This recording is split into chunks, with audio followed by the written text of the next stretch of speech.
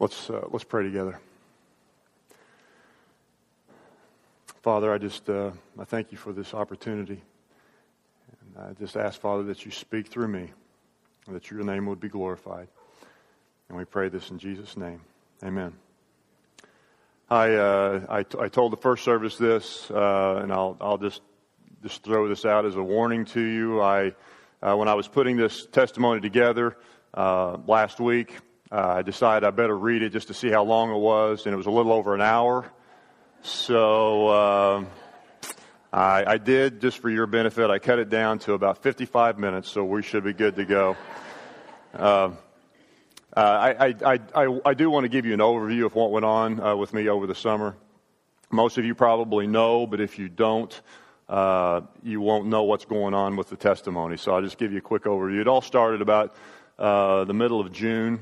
Kelly and I had just come back from a little vacation, and we stopped in Kansas City on a Wednesday to have dinner with some friends, Dave and Debbie Burke.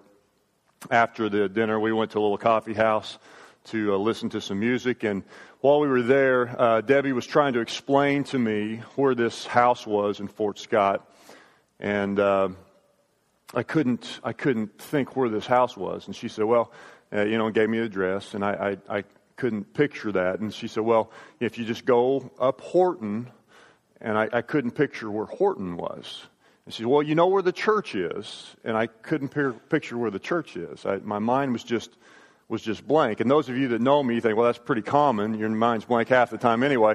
But this was a little bit different because it kind of stuck with me for a little while.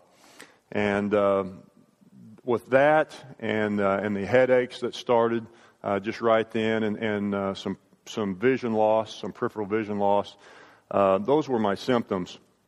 And those blank spots in my mind continued on. I would be driving down the road and all of a sudden not know where I was.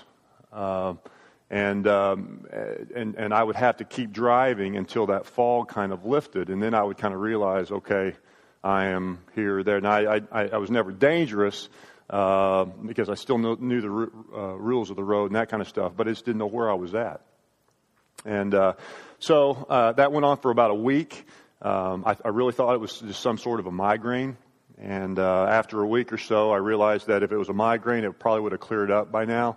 And so I went to the doctor. My doctor was gone on sabbatical, so I visited with Dr. Nichols. He did an examination, and he said, I never do this. This is not following protocol, but I want you to have a CAT scan just to make sure that there's nothing going on weird in your brain. And so he did a CAT scan, ran some blood tests. They found a mass in my brain, so immediately scheduled an MRI for the next day. After the MRI, I asked the nurse or the lady that was giving me the MRI, I said, I presume somebody will get back with me Monday or Tuesday. And she said, oh no, somebody will get back with you today. Should have been my first clue that something was amiss, but still I just kind of shrugged it off. And that was on Friday. No one got back with me. Saturday morning, nobody had gotten with me yet, and so about noon, I decided, she was pretty insistent on that somebody would get back with me, so I thought, well, I'll call the hospital and find out what's going on. Call up there, nobody was available. So a little bit later, she called me back and said, hey, we got a doctor up in Pleasanton that's on duty. We'd like for you to go to Pleasanton and visit with him. So Kelly and I drive to Pleasanton, sit down in the office there. He walks in, sits down, and says, hey, I apologize for making you come all the way to Pleasanton for this, but I really hate to give bad news over the phone. The MRI results show that you have a brain tumor. It appears to be a very aggressive type of cancer. We believe it's one of these 4 types. So I would recommend that you go home, find a good neurosurgeon, and then kind of decide from there where you want to go, what kind of treatment did you want, or if you even want treatment. So I spend the next 24 hours telling my family, my kids, and my brothers and sisters, mom and dad. And Monday, come into work, Tuesday work, late Tuesday afternoon, about 5 o'clock, the headaches really start to get bad. About 6, I can just no longer stand it. So Kelly takes me to the emergency room, and from there get transferred to KU.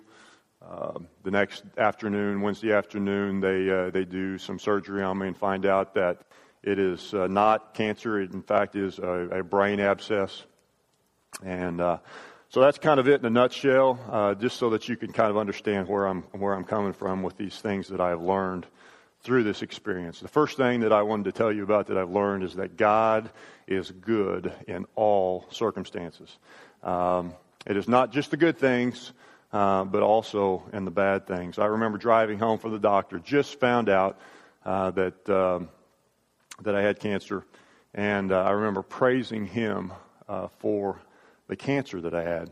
It just seemed like the right thing to do. And believe me, I am no super Christian. I just felt this overwhelming desire to praise God. And I can't explain how I felt other than that I felt His presence. I felt the Lord's presence with me on that drive home. Philippians chapter 4, verse 7 talks about the peace that surpasses our understanding, and I can tell you that I had peace that surpassed my understanding. I can't describe it.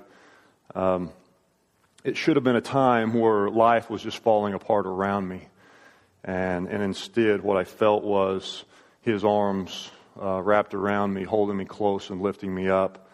It was one of those extraordinary experiences that I will never forget. The next thing that I learned is obviously that God answers prayers.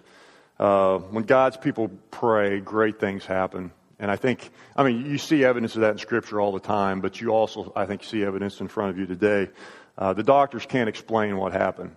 The bacteria that caused the infection should not have been in my bloodstream. If it had gotten in my bloodstream, there's no way it could have traveled to the brain. And if it had traveled to the brain, there's no way that it was stopped there and developed an abscess. There was no logical explanation for what happened except one. God answers prayers. And I will talk a little more about this a little bit later, but I just wanted to say, because of you and the thousands of others that had lifted me up during this time, from not only in Fort Scott, but in numerous states throughout this country and in numerous countries, that my name was brought before the Lord. And not just from the Christian church, but all denominations. My name was lifted up. And because of that, a miracle took place. God is still in the business of answering prayers and doing miracles. So I would encourage you, continue to pray for those that need God's healing touch. It is critically important. The other thing that another thing I learned was the importance of family. I can't tell you how much it meant to me to have my family close to me during this time. As I mentioned to you, that I told everybody within about a 24-hour period. Obviously, my wife was with me. Told my daughter that night. Told my youngest son early the next morning. Traveled to my folks about 4 hours away and told them and my brother and sisters over that afternoon. The last person I told was Cameron. He was on camp teams and was just coincidentally, or a God thing, about 15 or 20 miles away from my hometown. So we go over there and tell him, pull him away, and it's Kelly and Jordan and Weston, and set him down in a little park bench, and I say, hey, here's what's going on. And through his tears, first words out of his mouth was, I am so glad we have Jesus. And I just thought that sums it all up. Jesus is all we need. With Him we have hope and grace and mercy and forgiveness. It doesn't matter what would happen to me. With Him we have a future, and that future is secure. And it doesn't matter what the prognosis is going to be, or what the doctors might say. With Jesus, we have a future. I can't imagine what this would have been like had it not been for Jesus. So after the tears were shed, we were, again, kind of out in the middle of nowhere where this camp is. We decided to go eat at this restaurant. I said it was Chili's the first service. I got corrected when I got back. It was not Chili's. It was TGI Fridays? No, wasn't even that. I don't remember now what it was. But it was a restaurant. It's a brain thing. I'm sorry. I'm going to use that until it's every time I'm sorry. It's a brain thing, But we sit around that night and had the best meal. Now, the food was good, but having my family around, we laughed and joked and cut up and just had an absolutely incredible time together as a family. And it was all because of Jesus. I guarantee you the people that were around us and other tables had no idea what was going on in our lives. But because of Jesus, we were able to celebrate life. I cannot emphasize this enough to you. Make sure you have Jesus. He makes all the difference in the world. Another thing that I learned that God gives you strength when you need it the most. Starting on Saturday, right after we found out, Kelly just didn't get a lot of sleep. I was on some pretty good drugs, slept like a log. Kelly did not. She got a couple hours sleep those next couple of nights. Then on Tuesday, when she took me to the emergency room, there for about 48 hours, got no sleep at all, none. And then the Thursday and Friday after that, got another couple hours of sleep every night. So there's about a 7-day period there where she got a total of about 10 hours sleep. And we were talking about this actually in the hospital room about that Friday. And I said, you've got to be exhausted. I'm not the least bit tired.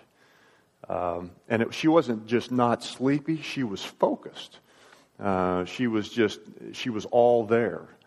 And, we get tired when we miss an hour or two. And she had missed literally 4 or 5 days worth of sleep. Again, there was no way for her to stay focused were it not for the supernatural strength of God providing her that strength. Another thing that I learned is that God uses people to bring comfort as well. I can't tell you the number of people, of friends that have come alongside us during this time. From the cards and notes of encouragement to the money that was donated to help defray some of the cost, to providing meals and the many, many visits. I can go on and on. God uses people like you and I to comfort those who need comforting. And I want to encourage you to step out and do that. By all means, lift them up in prayer, but don't just stop there. If you can go and be God's hands and feet, do that. And I know, at least it has been for me, there have been times where I said, I really would like to go visit this person, but I don't know what to say. I mean, they've gone through this horrible tragedy, and I don't know what to say. Let me encourage you that sometimes you don't have to say anything. I'll give you 2 examples. First of all, the Monday morning, I found out on Saturday. Monday morning, I'm in at work. Bob Hirons walks in the door to my office, gives me a hug, and just cries. And he starts to speak a number of times and just breaks down and cries. He tries to speak and he cries. And I can't tell you that he got a full sentence out the entire time he was in my office. And if he did, I have no earthly idea what he said. But what I remember was his tears. Because his tears spoke volumes. The very next day, I went to the emergency room, as I said earlier. And, Kelly is just not knowing what's going on. If you can put yourself in her spot, I'm almost incoherent. The pain was so bad. And so she texted a couple of friends. And within minutes, there was a number of people surrounding her at the emergency room, lifting her up in prayer, just being there. I remember Dave Martin telling me later that he felt so helpless because he didn't know what to say or what to do. And at that time, it didn't matter because his presence, along with all the other people that were there, was exactly what Kelly needed at the time. And again, spoke volumes of their love and concern. Be Jesus to the people who needs it. Another thing that I learned was that God's ways are higher than our ways. And we know that, right? We know God's ways are higher than our ways. But there are times that we just want to know. I mean, we have these inquiring minds, and we want to know why things happen. There were three things that reinforced this to me over this period of time of why I shouldn't need to go there.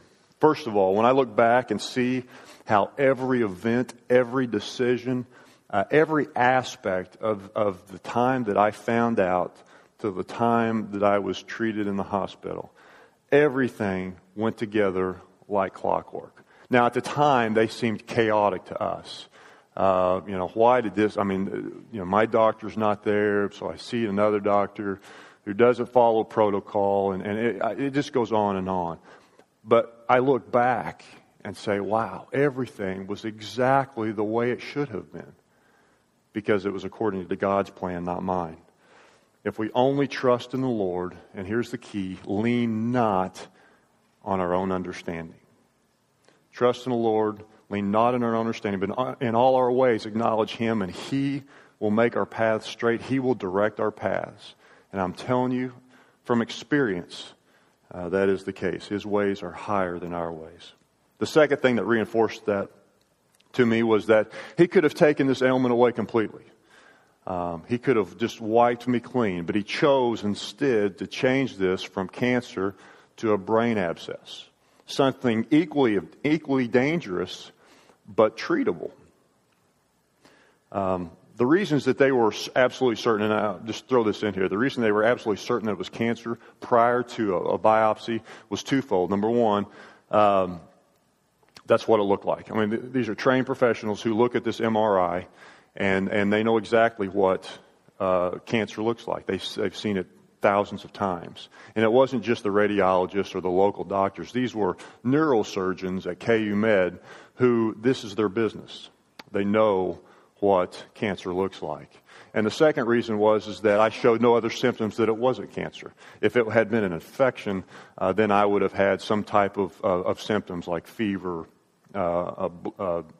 increased blood count, a white blood count, things that my body was saying to rid myself of that. And I had none of that. I shouldn't say I had none of that. I had none of that until you guys started praying. Then I started having symptoms of infection. But why did God just change it from cancer to an infection? Why didn't He just take it away? I don't know. I mean, there's a thousand reasons that I have come up with why. I mean, it could have been something as simple as that He wanted to teach me some things. And believe me, He did. Over the course of the last 3 months, I've learned so much. He has taught me so much. And so it could have been something as simple as that. It could have been that He wanted to teach some other people some things. I know a friend of Kelly's told her that this was the first time she had ever been a part of a real-life miracle, and it had strengthened her faith in God. Maybe that's the reason it was. Maybe that it was because all the people that visited me in the hospital while I was up there for the 7 days was able to be a witness to those around them. Maybe it was because I got to tell my infectious disease doctor that the reason he had no logical explanation for this brain abscess, because there wasn't one. It was a miracle. Who knows why it all happened? I don't know. But I've come to realize that I'm totally fine with that. The third thing that I realized that God's ways is higher than ours was a real struggle for me, and that was guilt. I really struggled with guilt for a while because I kept asking myself, why me? Why did God save me? Why did He give me a second chance? Why not one of the thousands of others who have been touched by cancer and not survived? I mean, I'd lay money that there are a number of you out here who have had a loved one die of cancer, whether it's a close friend or a family member. Why did God give me that second chance? And the answer that I've come up with is simply, I don't know. I don't know why He gave me a second chance. The answer is beyond me. The only thing I can do is make the most of the opportunity that has been given to me. He's given me a second chance. It's a blessing to be able to have faced mortality, your own mortality, to how fragile life is, and to be able to come out of it alive. And now I kind of feel like I have a responsibility to those who haven't been given that second chance. It's a responsibility that I take very seriously. So I pledge to you that I will not waste this second chance, this second opportunity, and I will make the most of the life God has given me left. Another thing that I learned was that I'm not afraid to die, and I don't know that any of us should be, but by far the most difficult thing for me during this whole ordeal was the pain that I caused others. It was almost unbearable at times. When I would see my wife and children and friends, brothers and sisters and mom and dad hurt and cry because the pain that I was causing them, it was tough. And all I wanted to do was minimize that pain. And I know my family would have fought me on this, but I had decided early on that unless that there was an excellent chance for me to make a full recovery, I was not going to take any treatment. I had no desire to put my family through more pain, more struggles, and financial hardship just so that I could live a few more months. I was not afraid to die. In fact, I have to be honest with you, I was kind of looking forward to it. Anytime that I would look around and see my family just in pain, or anytime that I felt pain myself, I would think about what was to come, and the pain eased. I think we need to continually remind ourselves that our earthly body is temporary. We are only here for a short period of time, and what awaits us if we have accepted Jesus as our Lord and Savior is far greater than what we've ever experienced on this earth. Which kind of leads me to the last point that I wanted to share with you, and that is that we have a limited time and we have limited opportunities. So make the most of them. Stop living in the past or living for your earthly future. I hear so many people who dwell on what has happened, and they can't get past their past, whether that be good or bad. They're either living in their past glories, or they're wallowing in all this regret and or things that people have wronged them with. And I see people live and put all their time and effort into their earthly future, saving for retirement. I can't wait until blank happens. I can't wait until I'm 65 or 75 or whatever it is, and I get to do all these wonderful things. Now, I'm not saying there's anything wrong with saving for your future. That's a good thing, unless it gets in the way of living for today. There's a guy I worked with at Walmart years ago before we moved here to Fort Scott, and he was at work all the time, literally all the time, whether he was on schedule or not. And I told him over and over again, you need to go home and spend time with your family. And his response was that he was too busy providing for them to spend time with them. Too busy providing for them to spend time with them. Man, if that is the truth, what a mixed up world we live in. Live today like it's your last. And I fully believe that we need to live each day like it's our last. Tell the ones that you love how much you love them. Enjoy the things that life has given you. Today for lunch, enjoy it. Enjoy that food that God has prepared for you. I don't know if anybody watched the sunrise or last night the sunset. Enjoy those beautiful sights. Wear your favorite clothes. Don't wait for that special occasion. Break out the china. Don't wait for something special to do that. Live life like it's a gift, because it is. And don't take it for granted. I have learned so much over the past few months. I can't begin to tell you everything. And like I said, I literally cut out half of what I was going to tell you just to try to make it fit in and keep you from that glorious lunch that you have prepared for yourself. But there are certain things that used to bother me that just doesn't bother me anymore. God has shown me some things that I have let go, that I've slacked on, that I need to pick back up and do a better job at. And there are things that used to be really important and hold a special place that really doesn't have the appeal that it used to. I can tell you it's very easy to put priorities on things that are meaningless, like money, cars, and homes, and things like that. But it is equally hard, or easy, I should say, to put things on, or put priorities on things that are good. Things like church activities, doing good for other people, family and friends.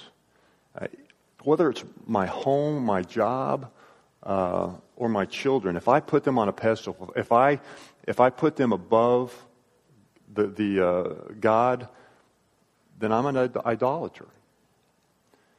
The scary part is you might not even realize you're doing it. The bottom line is that we're going to worship something.